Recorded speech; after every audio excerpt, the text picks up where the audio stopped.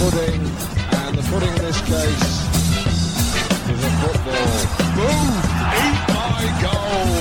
The goalie has got football pie all over his shirt.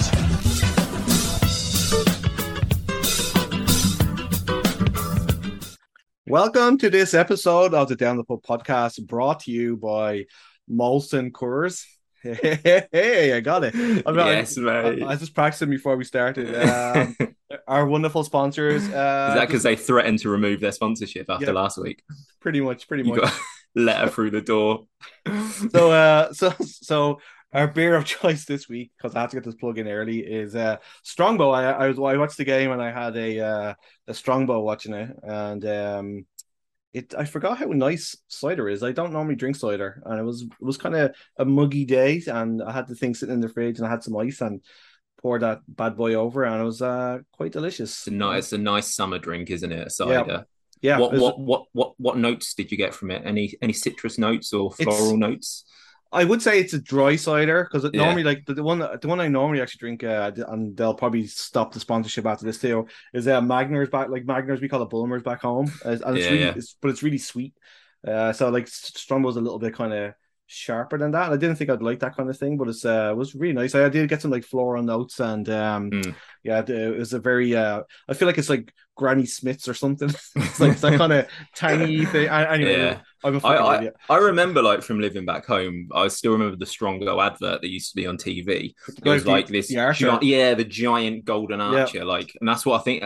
I think of that, and I think of, do you remember that amazing Guinness advert from about 20 years ago, where it's black and white, and the guy riding the wave? Yes. Like a horse appears out of the water or something like that as well. Yeah. There's another. There was one of the famous Guinness advert where it's like a guy like dancing as the point is settling, and it was like this kind of bit of like jazz music that went like, it went to #1 in Ireland. It was like anyway, it was a really good advert. Anyway, but Molson Coors make better adverts, in my opinion. Oh, definitely. And if they did a stout, I'm sure it'd be better. I can't say that. No. Anyway, Strongbow. Mate, you'll have your passport removed. I know. But it's Strongbow good, Anthony bad. All right. So moving on to our reviews. So we've got 2 games to go over: Atletico Ottawa, and we also have the Pacific game. I got the chance later on to interview Ludwig Amle, which will come up in the second part of the show. He's a really nice guy. I'm glad that we got to chat with him. And speaking of that, I just thought that we would kind of look at the signings first, if that's okay with you, because I know that we've signed half of Canada by this. But I'm trying to remember all the guys that we've got coming in. So we signed Dero Jr., the goalkeeper.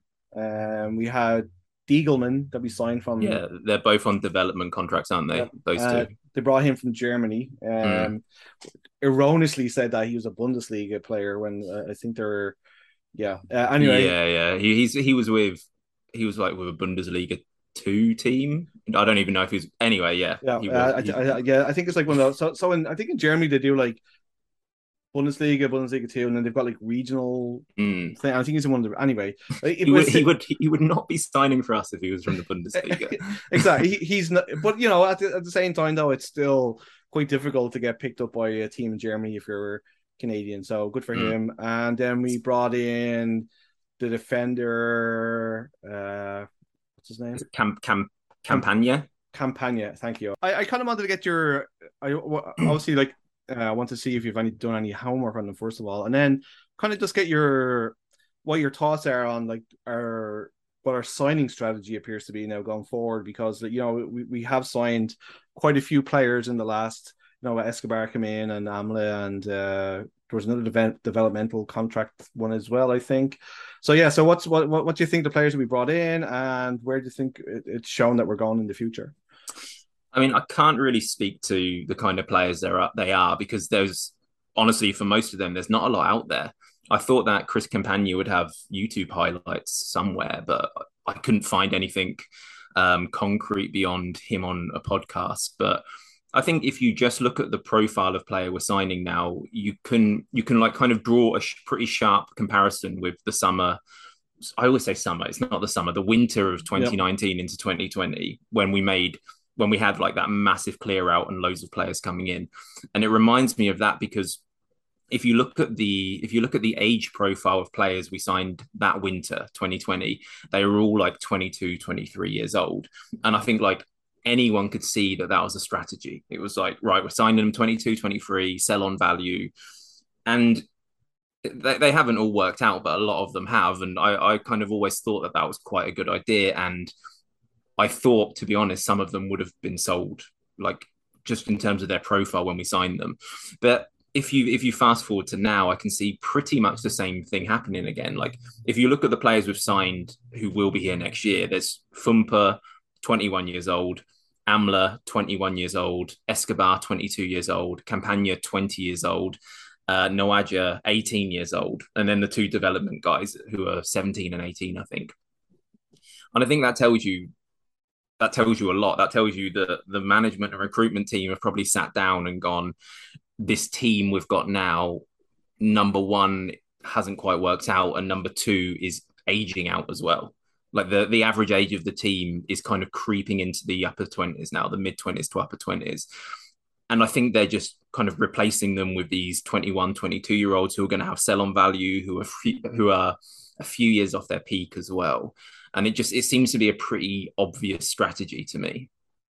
Do you feel like it's a dangerous road to go down again though, because they're unknown values again? You know what I mean? Like a lot of them are kind of unknown, whereas like Forge, and I get criticized for bringing this up all the time, like Forge and stuff like that. Like they kind of have a mixture of both, if you know what I mean. Like they'll go out and they'll get a Jordan Hamilton, and then they'll bring in a Pacias, you know what I mean? So they kind of have a mix, whereas we just tend to go one way or like we don't.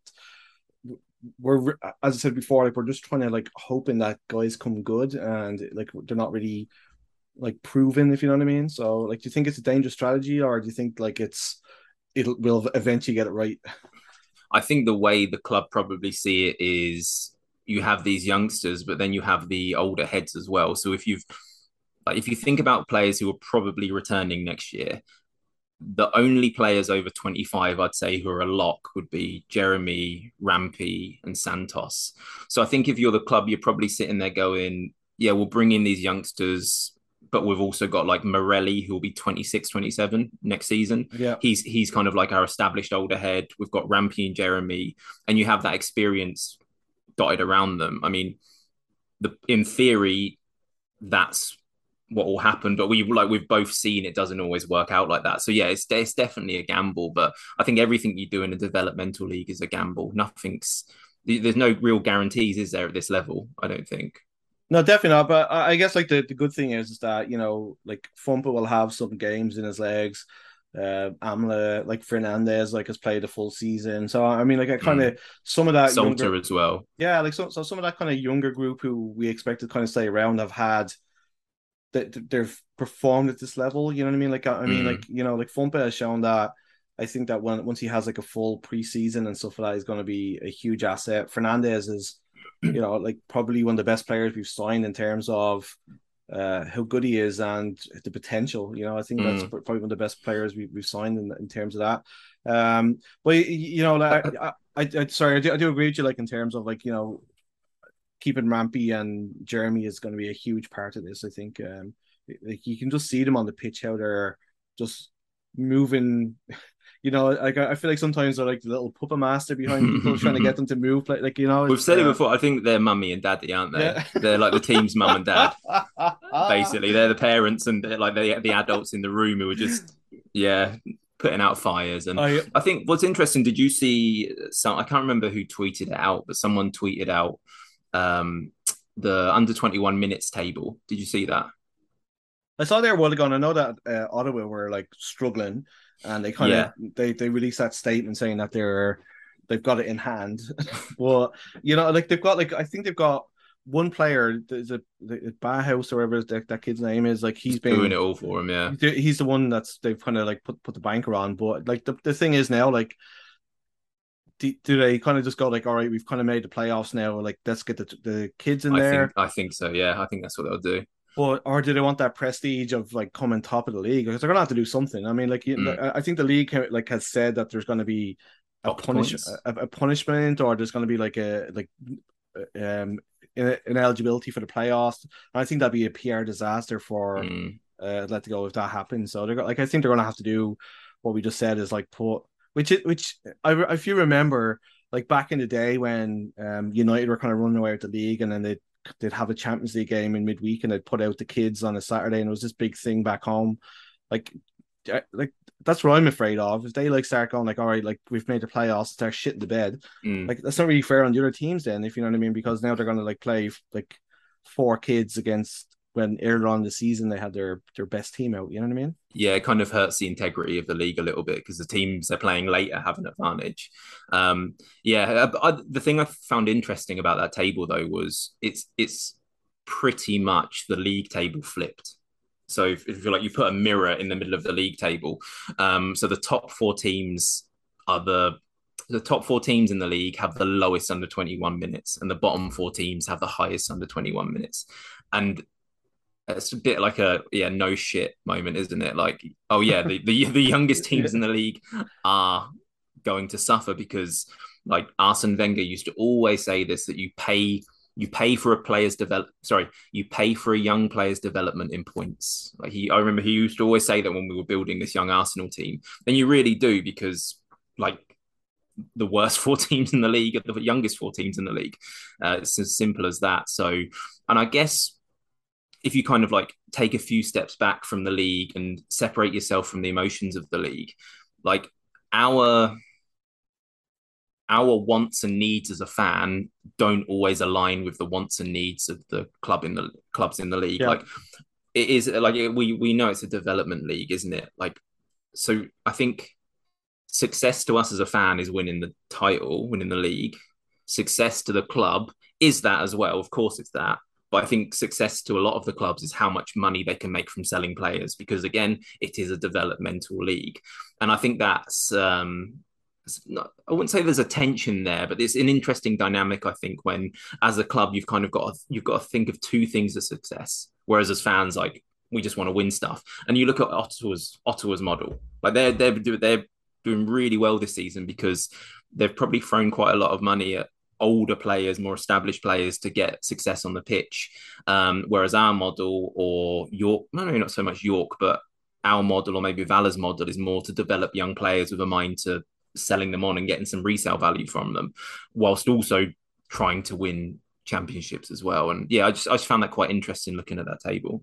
I think Ottawa kind of had to do something in terms of that, because it's like obviously they've got a name to live up to, and I mean the first 2 seasons weren't very successful in terms of that. Like obviously like it was more difficult for them because they were playing catch up with everybody else, but at the same time, with the name associated with them, they had to show that they're, you know, that it's the Canadian league, they should be on top. You know what I mean? So I think and that also means they're less reliant on player sales because they've got this financier in the background. Yeah, so they don't need to do that really. And they also have like a pool of talent that they can tap into too, which we don't. But I feel like I think you're right, because obviously we don't get TV money. Like you're pretty much banking on the fans turning into gate to pay the bills kind of thing, and then like you know, like the bits of sponsorship outside and stuff like that. But I just, the problem for us is that like we're trying to do that model, but we haven't been very good at it so far, unfortunately. And it like, you know, like we haven't sold a player yet. Whereas, you know, like obviously York have, Calgary has, like, you know what I mean? So it's like, like what we're trying to do, you know, on both fronts hasn't been very successful so far. So, and I guess another side of that as well would be that, like you said, we rely a lot on gate money. And I think if you look at attendance recently, it's been down for the first time, really. Not dramatically down. It's still like in the upper 5,000s, but previously it's always been in the low to mid 6,000s. And I think the club are probably conscious of that and have an eye on that, and are thinking, okay, maybe the on-field product is starting to get to the point where it's harming attendances a little bit, and that might play into the thinking, because that's just as important. That financial side of it is just as important as a financial hit would get from selling a player. So I'm sure they're aware of that too. Yeah, and like, you know, like I don't want to kick anybody down, and obviously we've had 2 victories at home now in a row, which is going to help coming into that later part of the summer when there's not as much to do. So we might see attendances kind of bump back up again. But I'm sure that's their bread and butter, and it's something that they kind of have been keeping their eye on. So just let's move into the games here. But before I do, I just wanted to do a little bit of housekeeping. Well done to Pacific. They were like last night's game, like they were kind of out far for most of it. Jamar Dixon had a rush of blood to the head and lost his fucking mind, basically. And they just managed to dig a result out of it and went down penalties, unfortunately. So, like, I think we've been really lucky that Pacific and Forge have like for a league that's so young, have really done us proud in terms of what they've been able to do in CONCACAF. So congratulations to them. My buddy Steve was in Toronto and brought me back this beautiful stuff. Nice. Yeah. Steve Steele, yeah? Yeah, I just wanted to say thanks to Steve for that. He got to see I can't remember who they were playing, but it was 2-2, and that one of the Italian defenders they signed scored an absolute banger of a goal. So I saw that. Yeah. So he was at all the sports, wasn't he? He was at like a baseball game earlier in the day as well. Yeah, what a weekend that was. I know. Going to the sports. I know. And then on the weekend he went to see. The reason why he was there was to go see the Strokes and the Red Hot Chili Peppers. So he had quite the weekend. And then I know he's around my age because that's very 2001, 2002. Like he's got to be mid-30s, like I am. And then one of my this isn't the Steve Steele podcast, but just he was telling me that he went to obviously because we don't have these in Halifax. He went to the Louis Vuitton store in Toronto. Jesus. And guess who was there? Insigne. No way. And he said he was too shy to go over and say hello to him. I was like, no. Dude, you're the least shyest person I know in the whole wide world. So anyway, thanks to Steve. So moving on to the Ottawa game, which was how can we describe it? A fucking shit show. So of officiating. It's like we had an amazingly bright start, and I think Stephen Hart has abandoned whatever he was doing at the start of the season and has kind of firmly landed himself at the 3-5-2 thing, which I think is working amazingly well. I think we're playing really good football. The bright start that we had was incredible, and then we had the Lamotte offside. So what did you think of the start and the offside the offside decision? Yeah, it wasn't offside, and it was really annoying because I think that would have probably been one of the best goals as a club we've ever scored. I know, right? In terms of like team play and build up, pattern play, it was like you could just see like the combination work they'd probably done on the training ground worked, and they all looked kind of a bit shocked when it went in. They're like, "Oh fuck, we did it! We can do what we do on the training pitch." And then it was very annoying that it got ruled out. I agree. I think the 5-3-2, 3-5-2 is far better for this group of players. If you look at the personnel we have and the qualities they have, it's far more suited to this formation. Not forever. I think, again, we've said this before, but like game by game, the other teams will get more data points on us. They'll figure out how this works and how to exploit it. But then hypothetically, then we have the 4-3-3 to go back to as well. But I think, like I say this genuinely with no inside knowledge whatsoever, but I think Stephen Hart's pulled rank a little bit and gone, thank you, Alejandro Dorado. Like, thank you for like giving us this very Spanish, very modern way of playing, but it stopped working. And I think he's just gone back to a way of playing that he's a lot more comfortable with and understands a lot better. Again, that's me completely guessing, but that's what it feels like to me. I feel like this is a much more Stephen Hart way of playing than the 4-1-2-3 with false nines and inverted wingers and all of that modern stuff. Like, I think you have to accept that this league is at a certain level where, I mean, like, for that to work, it's like quite advanced positional play where it's all about roles and jobs rather than positions, and it's about interchanging, it's about knowing your zone, exploiting your space, and I'm just not sure the quality of player is here to really make that work. So going to something a bit more agricultural, a bit more functional, like 5-3-2, definitely working for us. And if you kind of trace a line back to the Forge game, actually, we lost it 1-0, that Forge game. Like, that's when we started with it. Because I think the 4-2 defeat against York was rock bottom. And that was everyone kind of looking at each other and going, something needs to fucking change because this is dire. That was a huge... I honestly think that's a huge turning point in the season. I think that Yeah.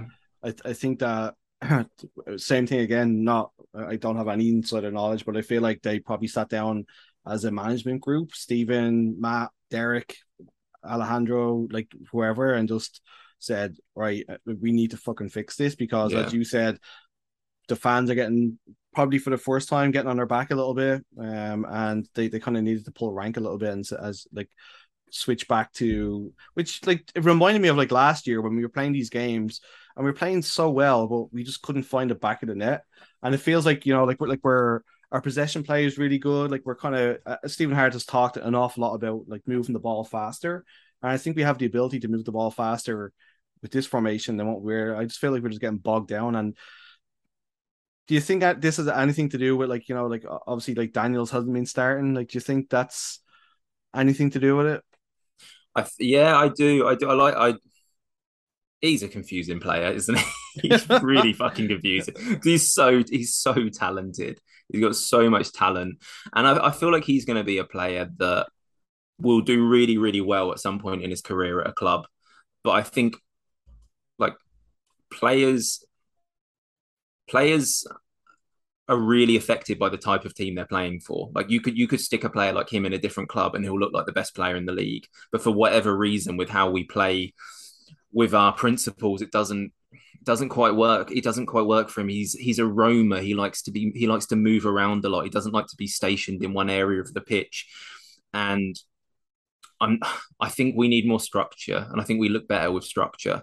And yeah, he's been the one that's come out as a result of that. Although to be fair, he played against Ottawa and he had quite a good game against Ottawa. So Well, I'm not like writing the guy off completely. Like I think he's still got something to offer. But what I find like I don't like to be I don't want to be too critical of him either, but I think in that Ottawa game, like as you said, like he's kind of like a free spirit a little bit. He likes to roam around and stuff like that.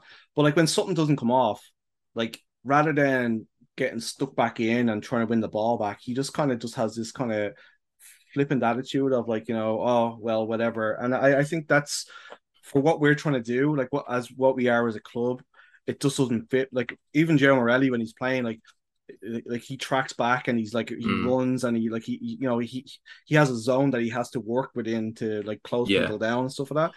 Whereas like I find with Daniels, as talented as he is, like he just has this tendency not to like once he loses the ball just to kind of go fuck it, somebody else's job. Like I don't think it's flippancy, and I don't think it's that. I think it's a confidence thing. I actually think as a weird thing to say about someone who plays like him, but I think he's quite an insecure player, and like, I read it as him. He gets really annoyed at himself, but in that split second where he gets annoyed at himself and throws his arms in the air, like you look at the second Ottawa goal, him and Jeremy kind of get in each other's way, and their reactions to that happening are completely opposite. Jeremy's reaction is fucking hell, I need to sprint back because I've got a counter here. And Daniel's reaction is arms in the air, looking disappointed with himself and a bit annoyed. And I think, I think with him, the problems between his ears. That's the issue with him. I think, but I don't think it's flippancy. I think it's just like he gets really annoyed at himself because he didn't do well or something. It was even like for the first goal too, like when he kind of miscontrolled, like Sam played an absolute hospital pass back to him, and he tried to control it with his chest, and like you don't have that much time. Like as much as you like this league is a development league and whatever that, you just don't have that much time to like start chesting the ball down like 25 yards from goal, and then when he lost the ball, then like it was the same thing again, and like you're probably right. I'm just like looking at it from the way that I saw it, and like I'm a lot more negative than you, I guess, as people always tell us. But it was certainly something that people picked up on Twitter and stuff like that. Like he's kind of, and I think you're right, like that it's flipping wasn't a great term. I just think that maybe you're right that he's just angry with himself and he just kind of has that. But in professional football, that split second is everything. You know what I mean? Exactly. Yeah, that's it. Yeah. And when you're a fan looking out like inside and you see Jeremy busting his bollocks off to get back, and like obviously like it was a tablet that beat like 4 players. Yeah. But it started like from that like he was busting his bollocks to get back, and then we've got somebody who doesn't, and if somebody who can't read people as good as you, like that's kind of the way it would look, is that it's just him. No, Just no, mate, it might be that as well. It's just, we interpret body language in different ways, and I just kind of interpret it as a self-confidence thing for some reason. But yeah, it could be the other one. So like to flip that one of the big things that's kind of come out of all this is like Mo Omar has suddenly turned into this like something's like I don't know whether they've like given him like extra Weetabix or like they're like putting speed into his sugar puffs. I really don't know what's going on here, but it's Are you accusing the club of doping? Yeah, exactly. Somebody I feel Derek bad. Mann is going to see you to pieces, mate. I feel bad. He's got to get like randomly drug tested at the next. Yeah. There's actually a really good Roy Keane story. He's at the World Cup in '94, and he was called back for like a drug test, and he said like because of the heat that was there in the States at the time, he couldn't piss, like so he had to like try and hydrate himself. So he's like there for like 2 or 3 hours, like drinking bottles of water. So he into a cup. When he did it and he walked back out, the team would fucked up from there. It's like the most Irish thing ever. It's like, oh fuck him, you can make his own way back. But yeah, so like, what a change, man! Like, it's great to see. Like, we've kind of talked about like how he just like maybe that he needs to come back and do whatever, but something's changed, and I don't know whether it's Stephen Hart's got in his ear and said to him, "Listen, man, you're a fucking good player, and this is like we need you in there." Because I mean, defense, and then we'll get to later on Pacific. Like he was fantastic in both games, and he's got a bite to his game that I don't think we really. We thought that Sammy Salter was the guy that had a bit of like the back chats, but Mo Omar likes to get stuck right in there, doesn't he? Huh? Yeah, mate. He's a bit of a hothead, but he does it really cerebrally, doesn't he? Like he always seems like he's on the edge, but he's also in control and knows not to tip over the edge. Yeah, he's been brilliant the last 3 games, to be honest. Against Valor, he was really good as well. Like there was a moment in the Pacific game when we still were playing 5-3-2 before we switched.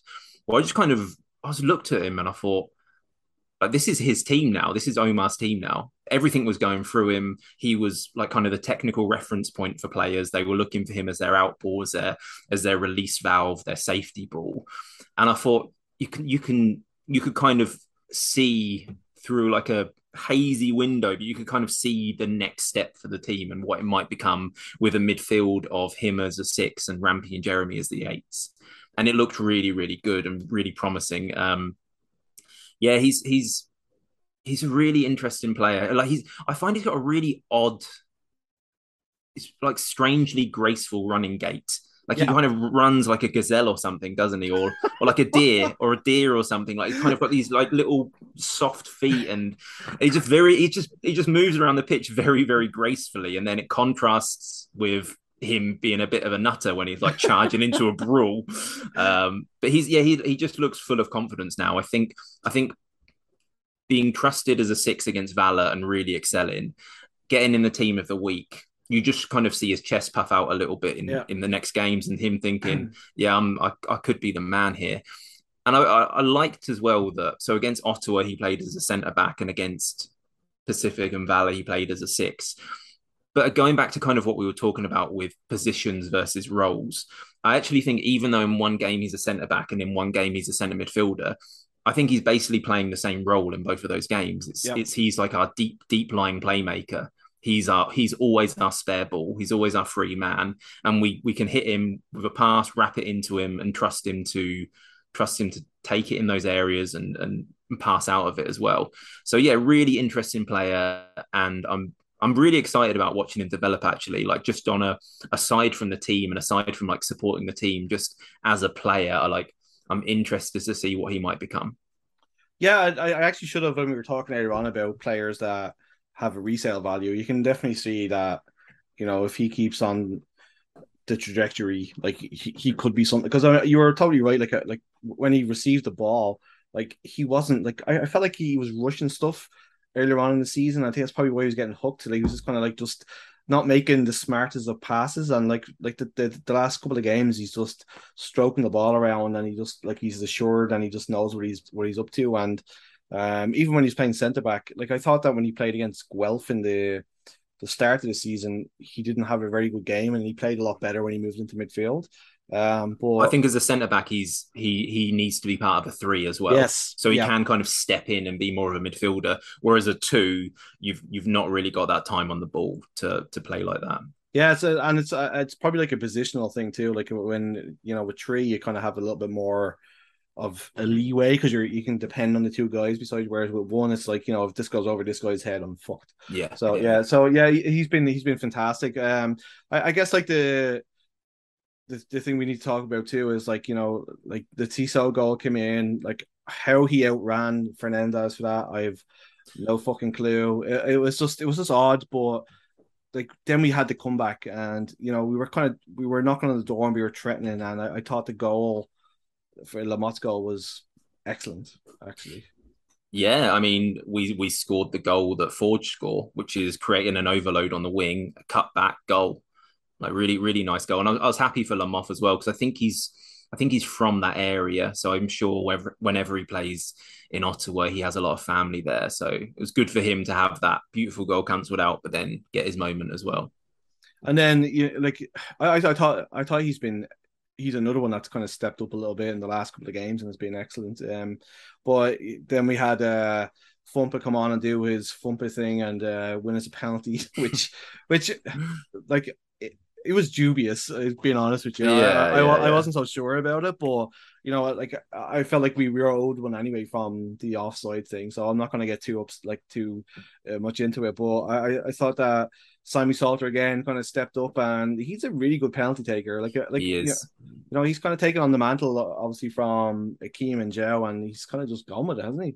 And again, we've talked about this before, but that was about 4 penalties ago. But we have an absurdly good record with penalties. I know, it's amazing. We still haven't missed one 4 years. I think we've had like 17, 18 penalties or something.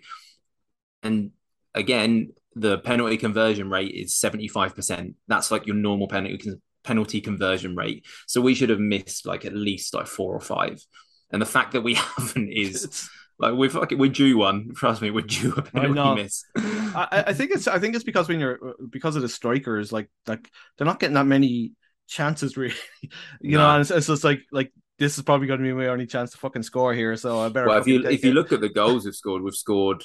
I think we've only scored like 4 or 5 from open play and 8 penalties. So that tells you everything. Wow, it's crazy. But yeah, like and the thing I liked and like was that like he grabbed the ball straight away and went back to because this was a game we had to win.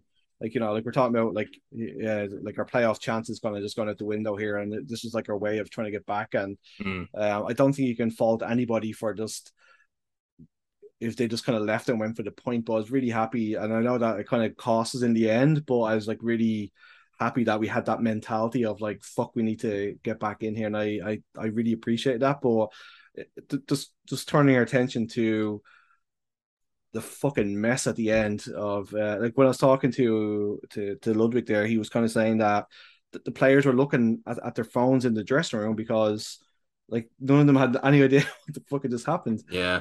Like so from your point of view, like I know that some people were trying to say that like I think I thought that he gave for the handball originally, but then obviously there's this thing that they do, like they wave the flag when it's a handball or something. So it was an offside that he gave. 100%, yeah. So he raises the flag for offside, and then my confusion over this, and I chatted to a lot of people on Twitter about this, and like, so my confusion was I thought once that offside flag is up, that negates everything that happens afterwards, and kind of the example I used was like if I 2-footed tackled someone, but then the ball spilled away and hit someone's arm, that doesn't then become a handball. Like my 2-footed tackle is still the offence and the red card. So my understanding was like the handball doesn't really matter because offside has already been given. And that's what I put on Twitter. And Ollie Platt replied saying that actually, and I haven't checked this, but I assume he knows what he's talking about. He was like, actually how offside works, and I've fucking been watching football 30 years and I didn't know this, is it's not actually offside until the active player becomes involved. So if it hadn't have hit Santos and would have just gone through, it would have been offside because then the Ottawa player is active. That was his explanation of it.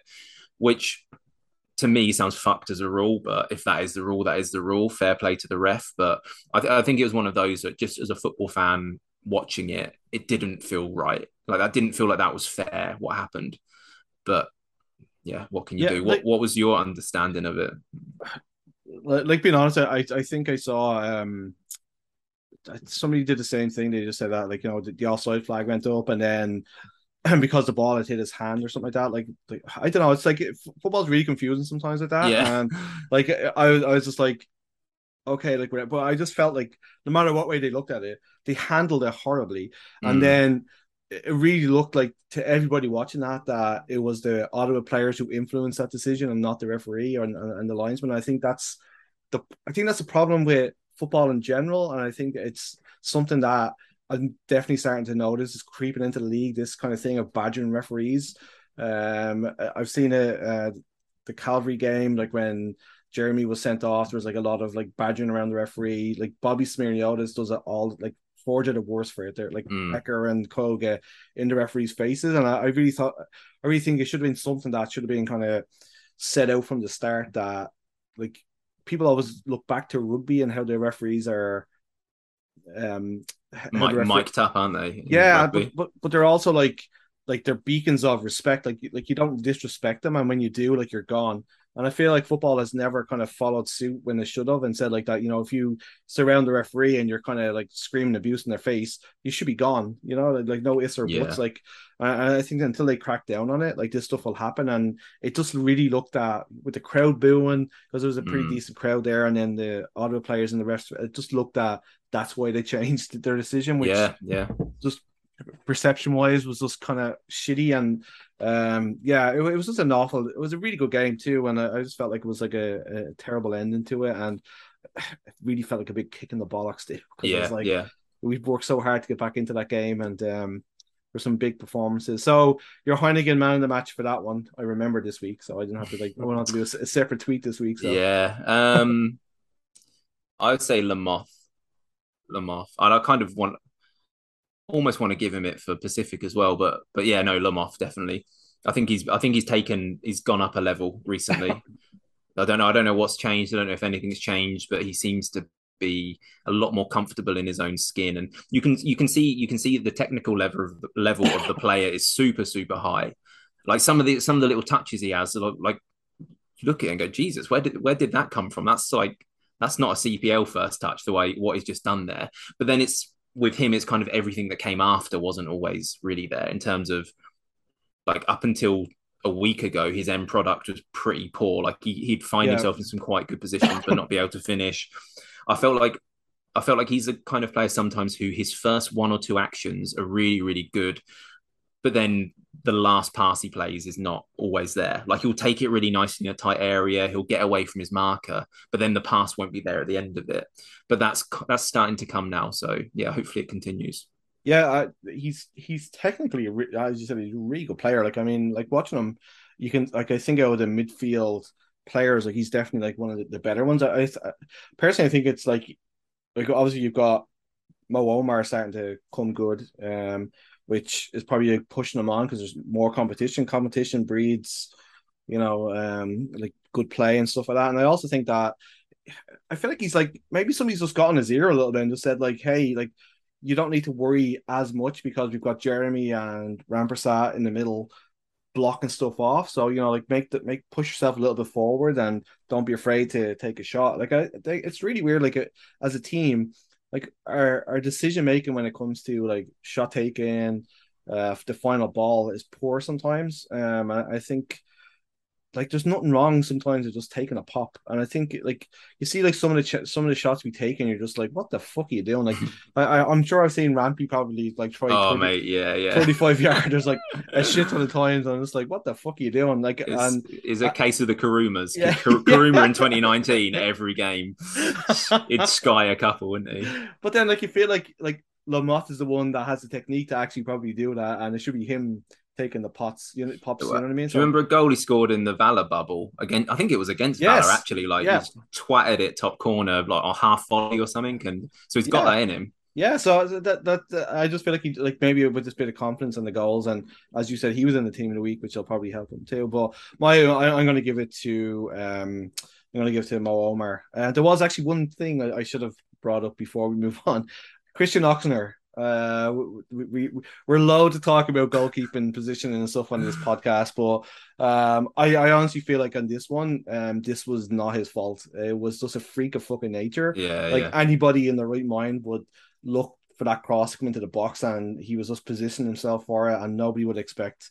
I think it's unfair to blame him for that goal. Yeah, and it's not a fucking chance that guy meant it either. Oh Not a my, chance. I He like he spooned that cross he's and he he's a wazzed lot. it. He's a lying bastard if he said that he fucking meant Yeah. any part of that. But like in fairness to Oxner, like he showed what what he's good at. Like when that save from Tablet, like like he got himself out properly, and like how he saved that shot, I don't know. It spooned off his arm, but I mean, like Mm. you got to be as a keeper, you got to get your arm there, right? So, I know that a lot of people are not the biggest fans of Oxford right now, and we had Basket come in for the Pacific game, but I think like fair is fair, and I definitely don't think that was his fault. So Mm. anyway, moving on to the Pacific. So, what did you think of the formation for this one and the personnel? Like, what did you like? We had I think we had Mo Omar kind of playing more as a six in this one again, Yeah. right? So, what did you think of the changes that Stephen had made for this one? Bit of a surprise to see Jeremy come out. I didn't realize that he'd accumulated a yellow card suspension. So when like I read that on my phone, I thought, oh shit, because he's I feel a lot more comfortable watching us when he's playing. Like he brings control and security. So yeah, I was a bit worried that he wasn't playing. This isn't a knock on Polisi. I like Polisi, but I was happy that Lamoff was chosen, and I'm happy Omar moved in back in as a six as well. Because I think I get the impression Rampy really enjoys playing as an eight. I think he likes it a lot more. He likes being closer to goal, and that is. I felt like about a month ago you started to see him hit a bit of a wall, and I think he'd stopped. He wasn't playing with as much enjoyment as you see with him a lot of the time, and now he's back to like doing his little tricks and like nutmegging people and stuff. And he seems like he seems back, so that's been good for him. Brilliant for Omar playing as a six. Again, Lamoff has been in good form, so good to see him there. And I think because we played Saturday, Wednesday, Saturday, I think Wednesday was closer to our B team, to be honest. Yeah. I like the priority has to be the home games now because, like we've said, playoffs are almost certainly gone. But from the club's perspective, they want people to be renewing their season tickets in the next month or two, and the way that's going to happen to the levels that they're probably hoping for is for people to leave Wanderers grounds over the next month in a good mood and having had a good time and seeing it as a day out that brings them happiness, not disappointment. So I think the priority now is big time on win our home games. Like we're not making the playoffs, doesn't matter hugely what happens away, but win the home games. So yeah, I think the team we saw on Saturday is our first 11, you could say, minus Jeremy. Yeah, I definitely think that's kind of the thinking. Like, I mean, like we had Fumpa on the bench and stuff like that on Wednesday and stuff like that. So it's definitely like gearing more towards like making sure that we perform at home. It was like I think it was one of those weird ones where I thought we were playing better when they had 11 than when Yeah, because that happened. That's so common, isn't it? That happens so much. as soon as like one of our big things is that when we're given the ball and we have to try and break people down, we're not very good at it, unfortunately. And I like we did create a couple of chances, but it was just one of those games where it was just like kind of both teams were canceling each other out because like forwards just basically like just pressed the hell out of us pretty much and like just sat back really. It was an odd game to watch. It's when a team gets a player sent off early like they did, it's really difficult to break them down because they kind of have enough time to really get used to defending and they like set up a low block, they defend the penalty box, and they kind of lost all ambition to score as well. They had like one decent one-on-one chance, but other than that, Pacific weren't really trying to get a goal. And when you're playing against a team who just have nine men just sitting in there, maybe sorry, eight men just sitting in there in one outlet. It's very difficult to break down. And I thought we did have some. I saw that a bit on Twitter actually that we didn't create much, but I thought like we created loads in that game. Again, I might have been my memory might be playing tricks on me, but like there was Lamoth had a far easier chance to score than his actual goal in the box. Yeah. Omar missed an open goal. Salter had a one-on-one, and Salter had like a volley in the penalty box. I think there was one more. Like I think we had an XG of like 2 point something after that game, but the finishing was bullshit. Really it's like bad finishing. Salter needs a goal. That's not a penalty at this stage. Like I think he's lashing at him a bit, isn't he? Yeah, but I didn't really want to bring it up, but that Mo Omar one was. I know, bless him. We think you're amazing, but dude, stay as a six. Anyway, so obviously the big change was the big game changer was the red card. So it was another kind of a controversial one. This one. So what was your take on the red card? Watching it live, like it was really hard to see what happened because it was like where I sit, it was the opposite side of the pitch. And it just looked like a shoulder badge to me. Like it didn't really look like much from where we were sitting. So I was really surprised when the red card came out, and like we were trying to like get Fubo up on our phones to watch the replay, like to see what had actually happened. Yeah. But it was the sun glare and all that. But watching it back, I think it was a red card. Like he fucking forearm smash. He does a forearm smash on him. It was like I watched it on TV, and at the time I was like, he got the ball and whatever, but then the more you watch it, it does look like he was leading in with his shoulder, and like I think 20 years ago he probably would have got away with that because he got the ball. But the way the game is, especially around protocols with concussions and stuff like that, like, and I think it was actually the assistant referee on this one who actually gave the referee the heads up that it was a red card, because like poor Corey Bent was spark out. Like Manny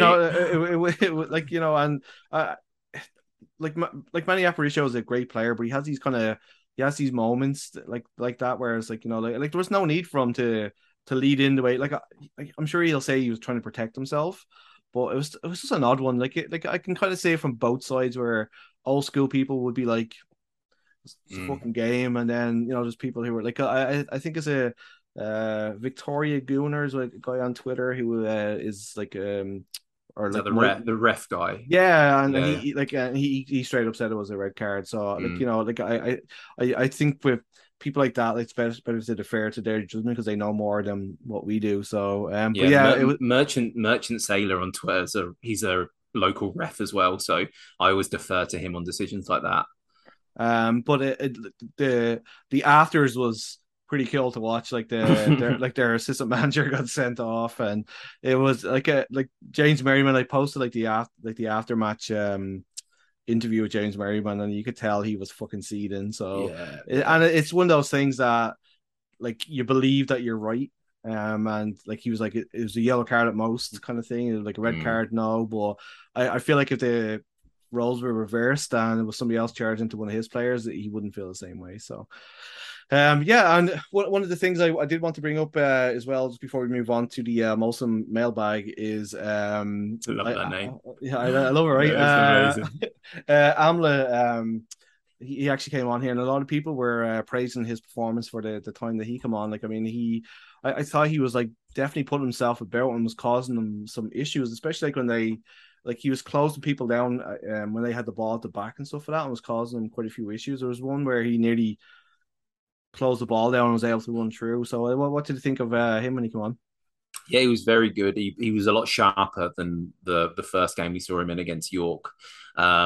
His touch was better, and I can actually see, like, I remember when we signed him, he was described as being quick, but I didn't really see that against York because everything he did was back to goal. But with a bit more room to play in, you can tell he is fast as well. And it's just nice to have a different physical profile of player to bring on. Like, I felt like we had a lot of similar sized and similar athletes before, but now you've kind of got Fumba who's short and fast. You've got Amla who's big and is more of a target man. So it just gives you a few more golf clubs in the bag, doesn't it, to play with? So yeah, he was good. It was promising. Yeah, I'm looking forward to seeing how he makes out for the rest of the season. I think that it's another one of those where a good preseason the professional level again will definitely help him out. And but Basket came in. It seems to be everything's all forgiven now. I thought he played pretty well, commanded his box really well. Like they put out some fluff piece today. Talking to like his mom. I didn't realize his mom represented Canada at the Winter Olympics. No, same. Yeah, so it was a really nice article. I feel like that one was probably been in the bag. They probably had to push it back a week or two after the whole suspension thing. But it was good to see him back, and like good to see him enjoying his football. And I'd like to have seen in the article his mum scolding him for the. You shouldn't speak to people like that, Kieran. You're a naughty boy. I didn't bring you up to call anybody a cunt. You're not the Messiah. You're a very naughty boy. You know. How do you say his name? Just as this is a tangent, not a tangent. It's just an off comment. How do you say his surname? Yeah. The goalkeeper we've just been talking about. Basket. Because so I say basket, like in terms of accents, because that's what I call a basket. But with surnames, it's like one of those things where people get really touchy if you don't say a surname in the accent the person is from. Like, with Alfonso, I say Davis. I say Alfonso Davis, but people get really angry when it's Davies. Yeah, exactly. So I'm always conscious on here whenever we talk about him to like say basket, like a Canadian Kieran Basket instead of Kieran Basket. And like the reason that's in my head is I was listening to we had that British commentator, didn't we, for the Pacific game? Yeah. And he was saying basket as well, and I was like thinking, I bet people are fucking stewing listening to this. The family are home furiously typing emails to One Soccer. It's basket. Yeah. So I guess we're gonna have to like put on a southern drawl every time we say his name now, because you've just put that into my head. So yeah, thanks, man. Cheers. I will say as well, during the commentary, when they scored, when I think when they scored, the camera shot over to like block 108. And the guy said like, "Oh, the privateers are going crazy over there." And I was just like, that's gonna start around somewhere. So it's like, Jesus. So who was your Heineken man in the match for this one? Omar. Okay, I'll flip it and I'll give it to the Lamotte. When we said it for the last game, I knew that was going to happen. Yeah, because I like to be honest, they were the top two for both games for me. I thought both of them were excellent, and it could have easily gone either way for both games.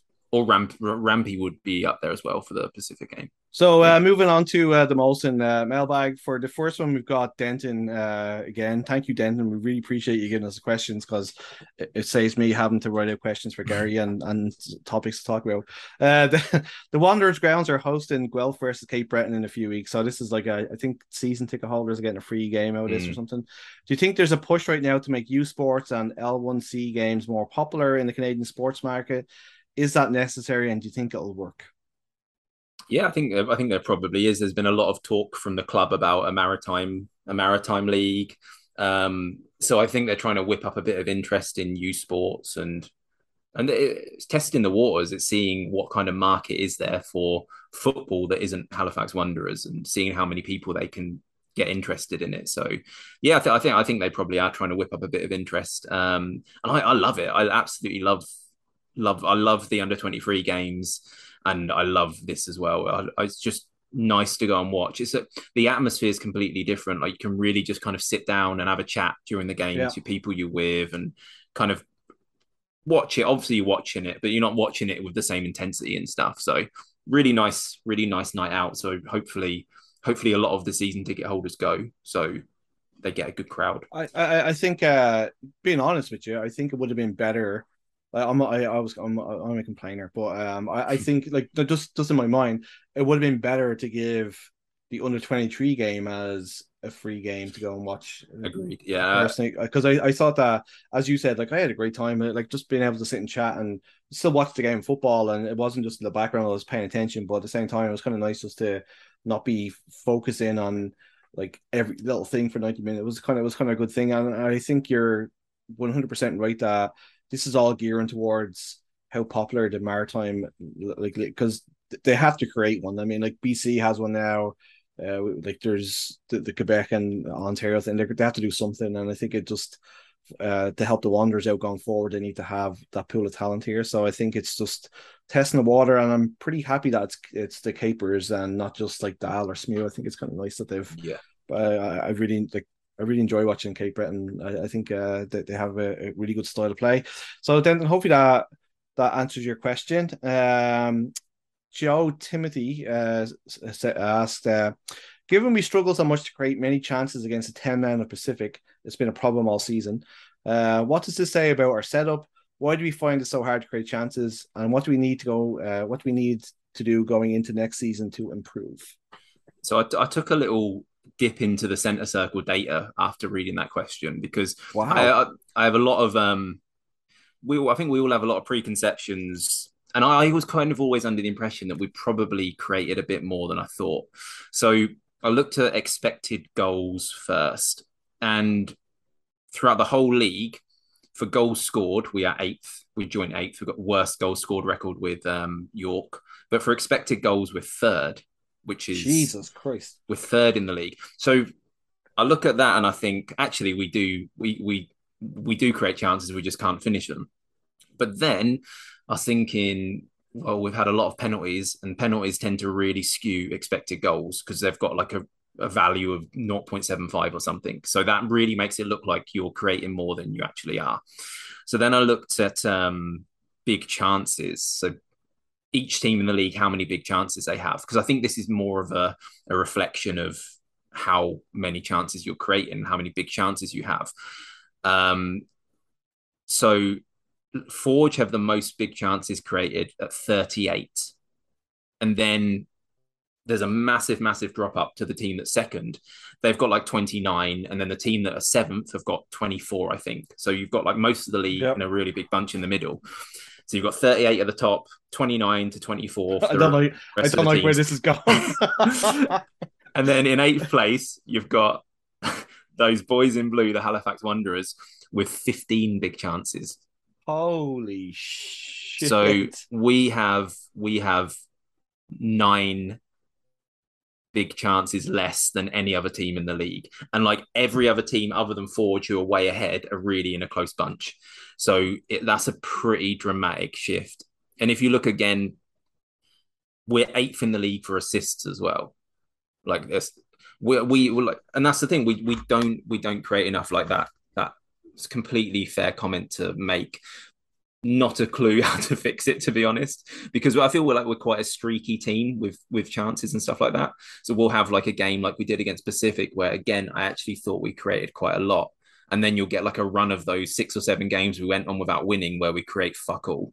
So yeah, that's got to be the number one.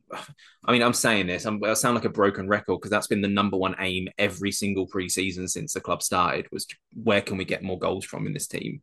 So yeah, it's a huge issue, and it's a huge challenge for the management team in the off season.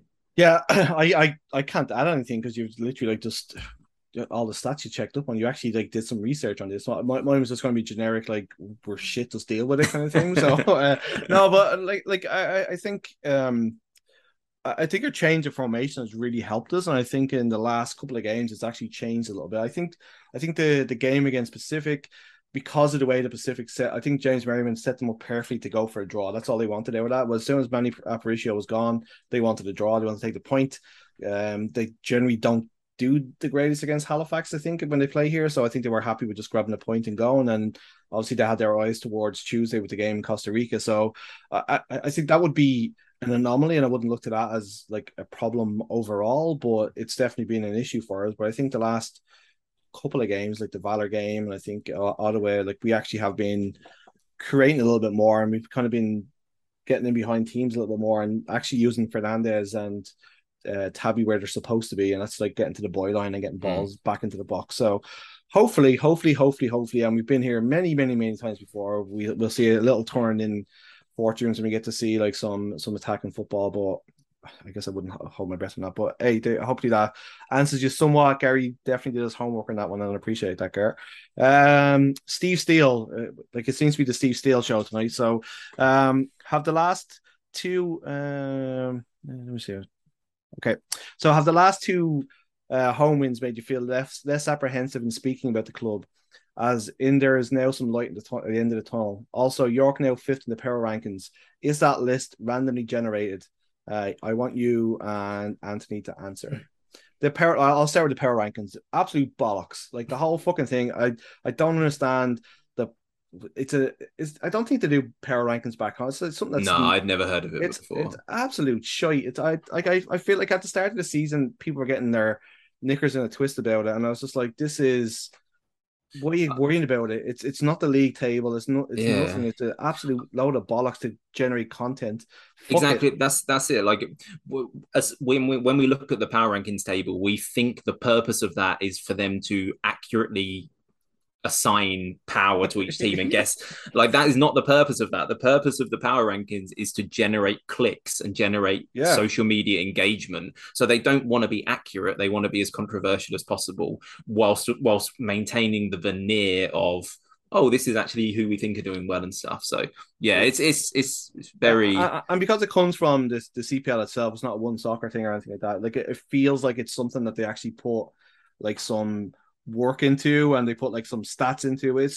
It's fucking horseshit. And like, don't Steve, the next time you see it, just delete it. Just or else just type under and go, this is a load of bollocks. So I'm asking everybody, the next time the power rankings come in, just put this is a load of bollocks on there. Anything like that comes from the league is a load of bollocks. I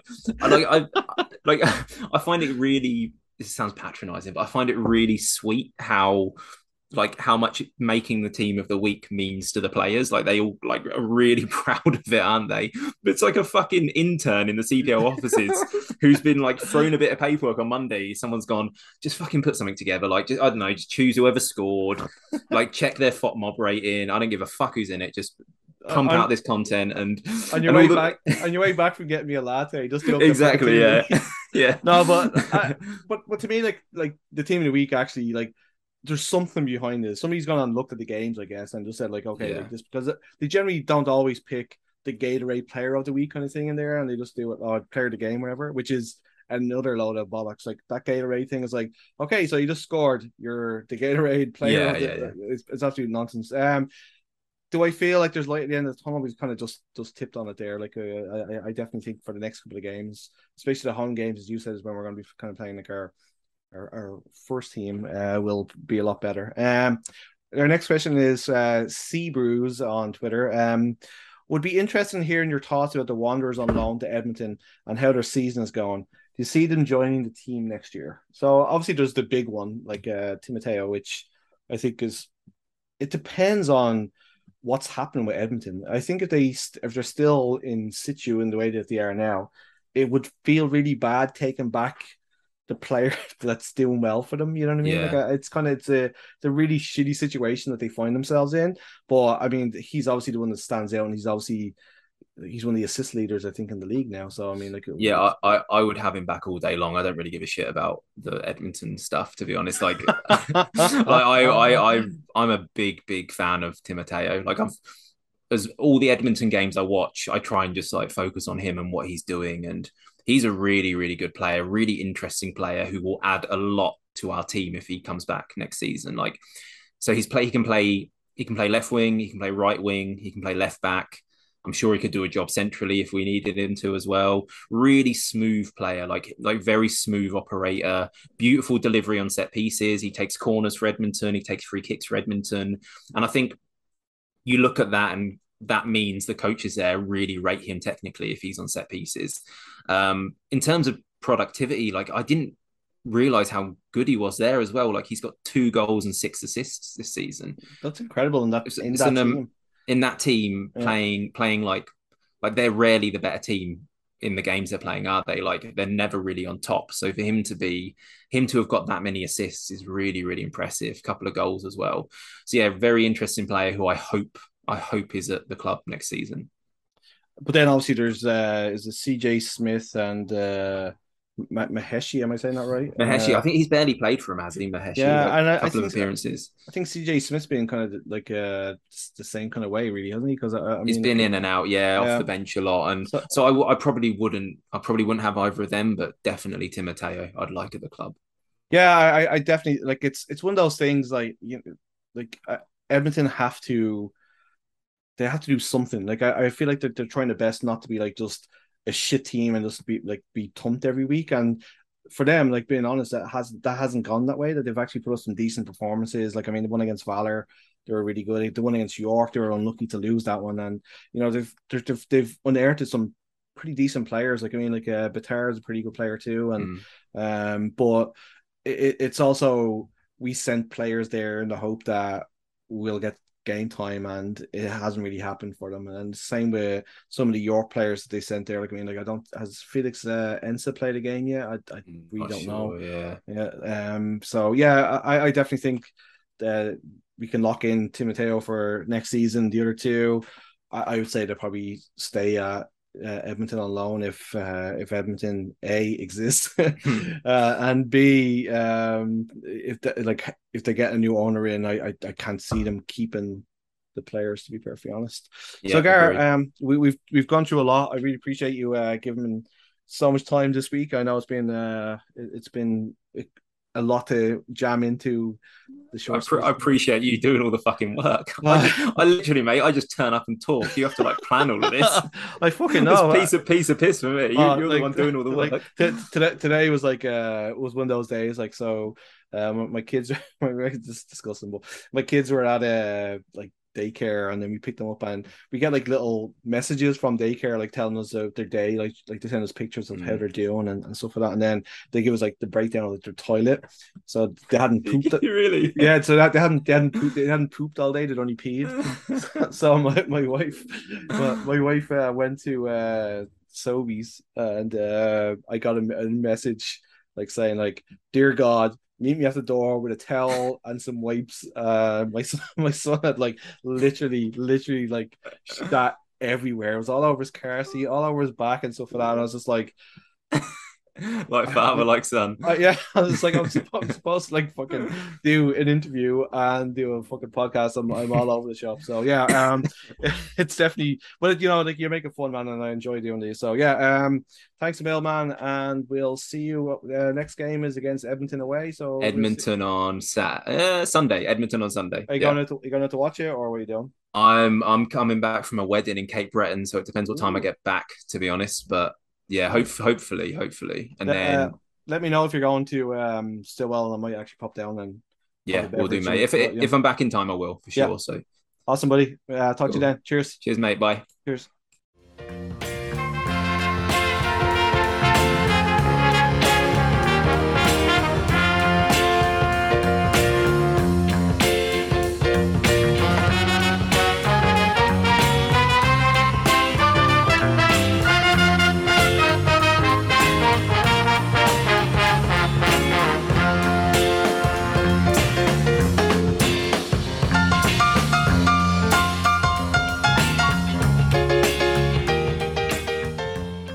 Joined by Halifax. Well, you're not new anymore because we've signed 5 or 6 new players after you, but we're joined by Ludwig Amle. Welcome to the show, buddy.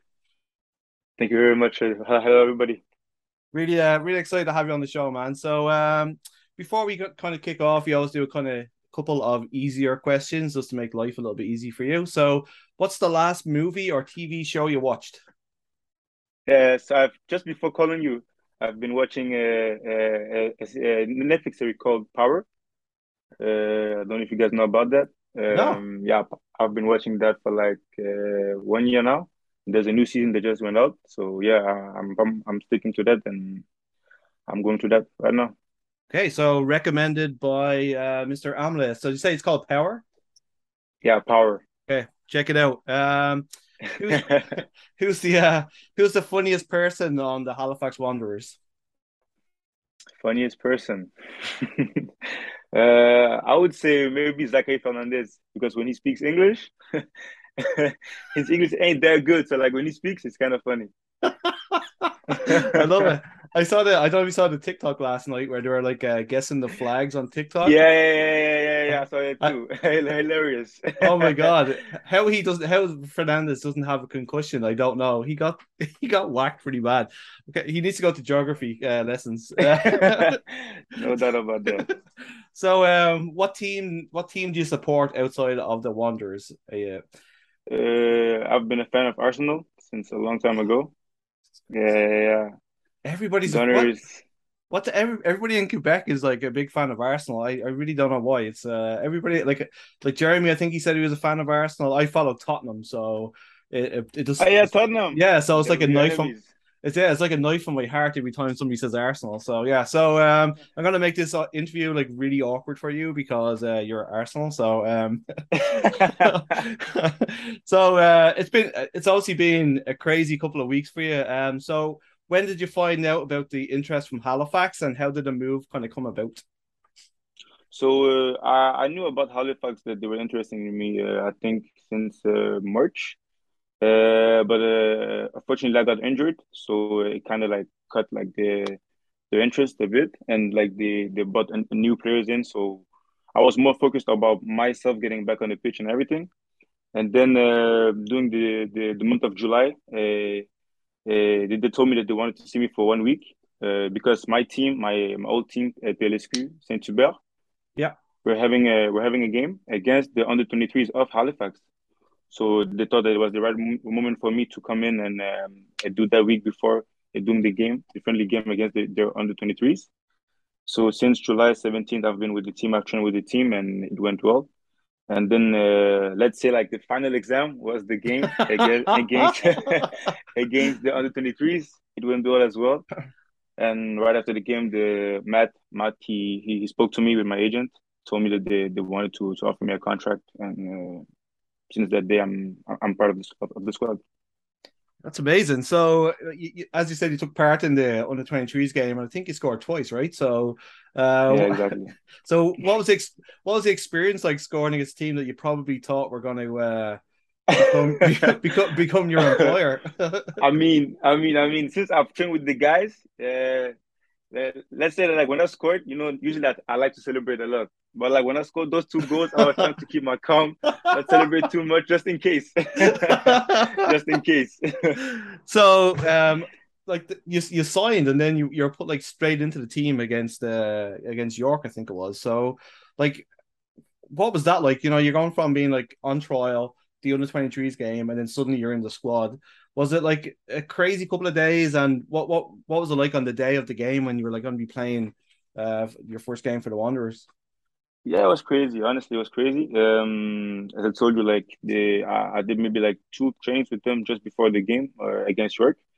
And like I knew like the same day that I was going to start that game against York. So, but I mean, I was happy. I was happy, and I think that it showed me that the team also like have confidence in me and that they trust me, even though that I'm new. And that's something that's really important for me because I want to know that like the team still think that I can bring something uh special to the group, like to fill the group. I mean. And yeah, I mean the game didn't win that well because we obviously we lost. Yeah. But I mean, just the fact that playing those first minutes with the group was really important for me. So I went to the game on the Wednesday, the under 23 game, and there was probably I'd say 400 people, and then the York game had like 6,000 people. So what what Yeah. what was that experience like for you? Like going from playing in a small crowd to suddenly having 6,000 crazy people. I mean, On. even like doing my trial, the week that I was doing the trial, I went to the Edmonton game just before because I had to play against Edmonton, so I went to the game. So I already saw how you guys were hyping the team during the games and everything. So I kind of knew the atmosphere and everything. And yeah, honestly, like I really appreciated playing that game because I felt that the whole fans were behind us. You guys were shouting for a team, shouting our names and everything. It was a crazy atmosphere, but I really enjoyed it. So how did you find the step up? Like because obviously you've gone from PLSQ under 23s game to then the CPL. How are you finding the step up in the levels to the professional? I mean, it's good. I mean, I played before even because I used to play professional in Macedonia before. So like I went pro, then I came back to the PLSQ because of a few reasons. So now the fact that I came back professional obviously is a big step for me because after my injury, like getting back on the field. I did a few games with Saint Hubert also, just to get back in shape. And I want to say thank you for Saint Hubert for that, because they trusted me even though I got injured. And yeah, I mean, from Saint Hubert to Pelliscuit, there's kind of a different level. But I'm trying to do my best during every session as well, training sessions, to fill up for all the lads during the sessions. And yeah, that's it. So you mentioned an injury there. So what was the injury that you had, if you don't mind me asking? I had an LCL, so it was my ligament that got torn, but I Ouch. didn't need any surgery for that though. So hopefully, I thank God for that. Just lots of rest and PlayStation or Xbox. Yeah, nah, no PlayStation. Rest, recovery, and yeah, that's it. Rest, recovery, exercises. So how are you fitting in with the guys in the squad? Like are they easy to get along with? And Yeah, I yeah, yeah, yeah. and I know that they do an initiation. So have you done an initiation yet? I've done that. I've done that. I mean, like the guys were welcoming since the beginning that I came. Even during the trial as well, the guys were welcoming everybody, because I already knew a few guys in the team as well before. And plus the new guys that I just met during the trial also, they were really welcoming. So it really make it easier for me to play my game and show what I could do. And about the initiation, yeah, I did it. I did it just before the game against Ottawa. I had to sing.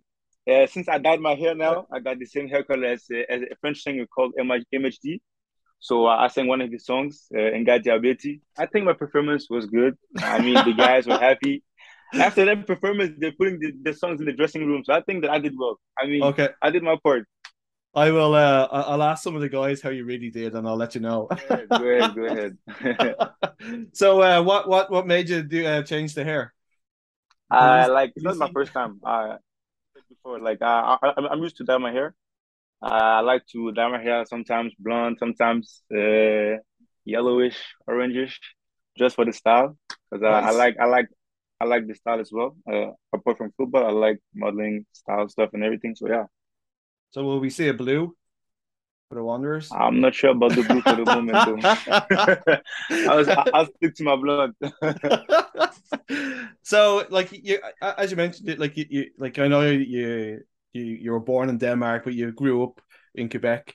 So, what was it like growing up in the Quebec football system? Like learning to play football, and what are the things that work really well in Quebec, and what are the things you think that they might need to improve on?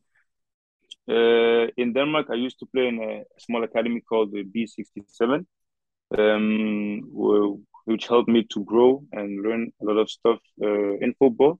So, I mean, like my first 2 years, maybe when I came to Quebec, I maybe think that I had some more stuff than the other guys of my age, obviously. What I like about Quebec is the fact that there's a lot of like friendship during the game. It's really friendly since we are young, competitive and friendly. Yeah, a lot of tournaments as well. But I maybe think like there's missing some academies. I mean, Quebec is a big province. The fact that we only have like one academy, which is the Montreal Academy, makes it more hard for the guys to join academies and improve their game. If you compare it to Europe, where there's a lot of academies in the countries, even like cities can have two academies in the same city. So I mean, I think that the fact that we don't have a lot of academies in Quebec, even in Canada, in the whole Canada, makes it a lot more difficult for the young players to like improve themselves or get the chance to show their talent. Well, I guess that's the good thing about the CPL is that eventually, I suppose they want to have that level. So hopefully, we'll start to see some teams in Quebec because it's the one province where we desperately need a team. I think. I think Mhm. Halifax. I think Halifax will be in trouble because we get most of our players from Quebec.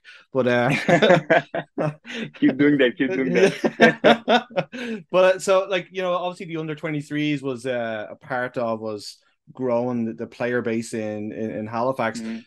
Like I know Ryan and Tabby were part of the under 23s.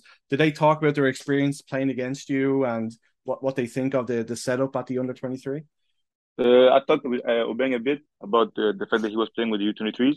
He personally told me that it was kind of interesting because at least it gave the chance to the guys who wasn't really playing with the first team to at least show the talent with the under 23s. And I mean, the two games that they did against my older team, Saint Hubert, and against Saint Laurent, I think it was important for them because they could play in front of the Wanderers fans because there was Wanderers fans that came to the games, and they showed their skills. I think that maybe the coaches of the first team also saw some players in the U23s that might maybe interest them for the future. Who knows? Yeah, hopefully, like there was a lot of talent. Like I thought, like some of the goalkeeper for your team was really good. I thought he had a really good Mm-hmm. game. So, Yeah, so as you mentioned there, you played in I guess it's called North Macedonia now. I'm just trying to be like politically correct yeah, here. So, yeah. how did that, like, obviously you're in Quebec. How does a team from Macedonia, North Macedonia, find you, and what was it like living over there? So I got in contact with the team because of a guy that came saw me play in Quebec during a showcase. So he talked about me to the team in North Macedonia, and I sent them my highlights, my CV, and then they flew me out over there to like see me in person, and I did what I did, and it went well. So they offered me a contract over there, and yeah, I've been there. I did the half of season with them, like their end of the season. So from January to May, I played with them. It was a great experience, new place, different culture, different style of football as well. But I mean, I learned stuff that helped me improve my game, and I think that it was necessary for me to go through those kind of experiences.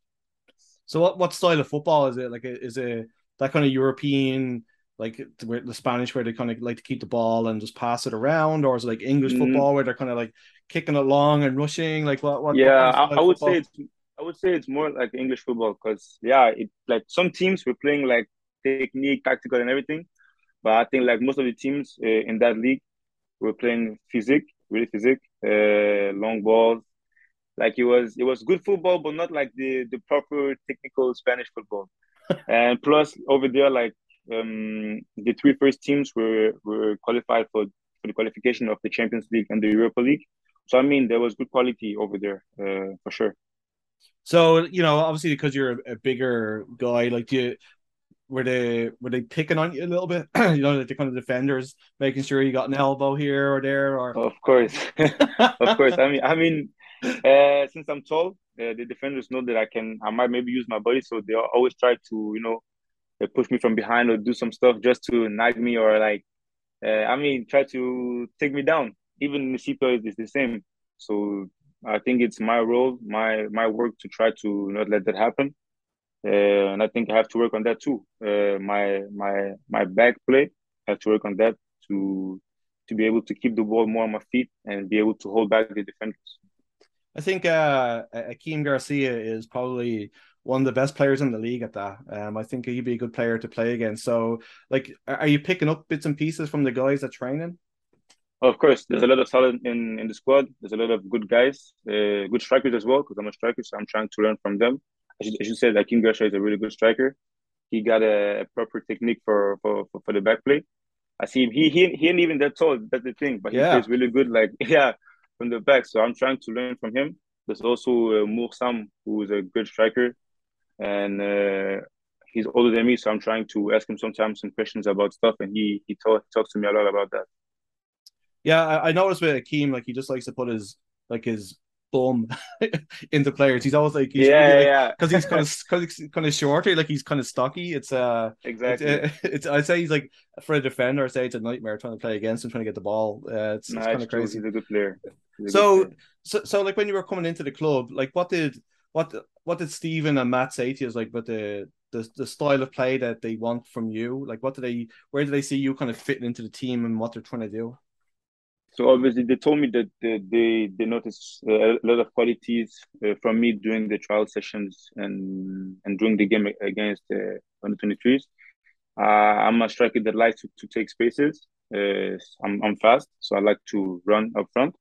I have a good air game, let's say head, volley, and everything, because I'm tall. So I'm dominant in the air. I try to score goals with the headers and everything. And I'm a guy that like to finish clean, like clean finish, with precision. Not the guy who likes to strike with power and everything. I'm more like the clean finisher. And I like to combine it with the guys too. Combine it, come back sometimes, or try to make runs up front. So like try to diverse my runs and create space for the other guys as well. Yeah, like we signed Fump Mwanwe, and we've got Zach and obviously Tabby on the far side. So are you excited to play with those guys who are able to get to the touch line and whip crosses in for you and stuff like that? I like that. I like that. Honestly, even we were talking about that during training sessions as well. Like I mean, Zach who got a really good quality of center for Ben as well. Like they know that I like to stay in the box and receive crosses from them. So we're trying to repeat that as much as possible, and hopefully one day we will pay and we will score a goal like that. It's gonna come, man. It's gonna come. You could like the game against Pacific. I thought you came on and you played like really well. You gave us a lot of different options. Like, is it difficult? Like, obviously we've got Salter, who was like pretty much our number one right now. But is it difficult coming into a game when you're being asked to do something different than what he's been doing? Like, what's it like coming on into the pitch, especially in that situation where it's 0-0, we're playing against 10 men, we kind of need to score. So, like, do you get nervous? What was going on? No. I don't get nervous at all. I mean, before going in the field, normally the coaches are telling me like why they want me to come in, what they want me to do when I'm on the field as well. So just before entering, sorry. Jan told me what he wanted from me. Yeah, what he was demanding from me to do, and I think that I kind of did what he wanted me to do, and I'm glad that I contributed without contribute to the goal that we scored against Pacific. But yeah, obviously, like since I told you I'm a tall guy, he wanted me to create some danger in the box, be able to receive crosses from either Tabi or not Tabi, but Escobar or Fernandez. So yeah. Coming into the end of the season, like we've only got like 7 or 8 games, but you've got all of next season. So, what are your goals from now until the end of the season for yourself? My personal goal for the end of the season is to try to play as much as possible. I know we have a lot of strikers in the squad right now, so it's a bit complicated, but I'm gonna take benefit of every single second minute that I have and try to do my best. Try to score as much goals as I can, even though we have 7-8 games left. But also to assimilate myself, try to learn from the guys, also learn from the league, and like that, make sure that the next season, my next full season, which is next year, I'll be able to play with more confidence, play without any doubts, just play my game, and yeah. So I'll say like this last few games for me is are games to show myself for the minutes that I have, but also to learn about the league. And next year I will attack it as much as possible. So I did want to ask you about you came on in the game against Ottawa away from home, and we were 2-2, and then the crazy situation.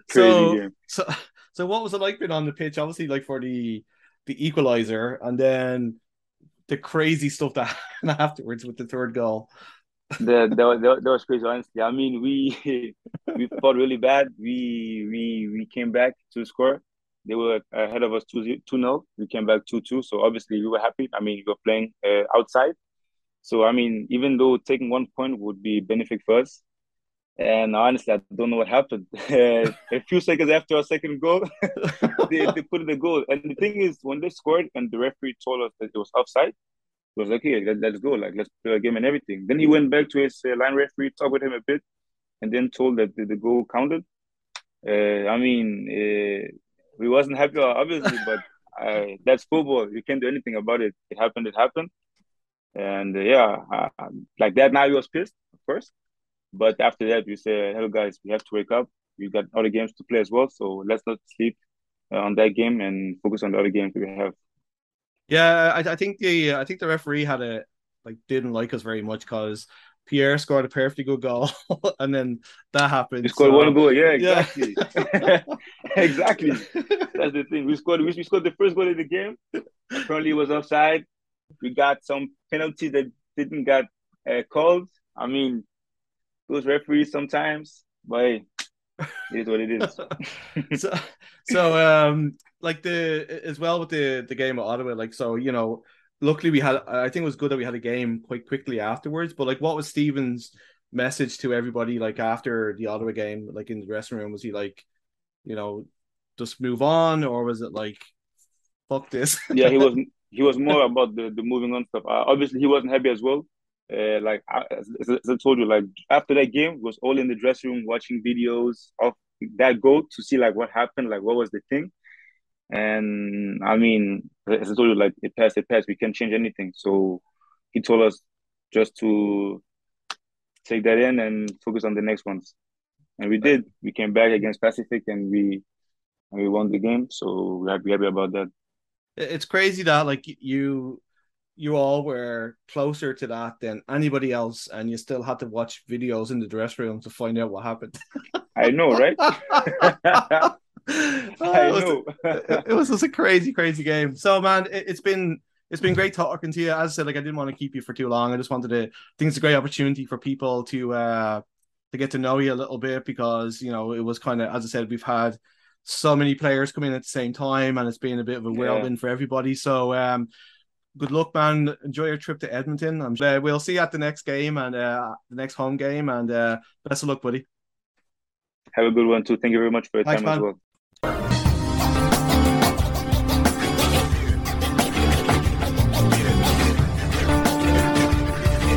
Folks, please. Right foot, please. Time to drink us, folks. Get out. Out to box.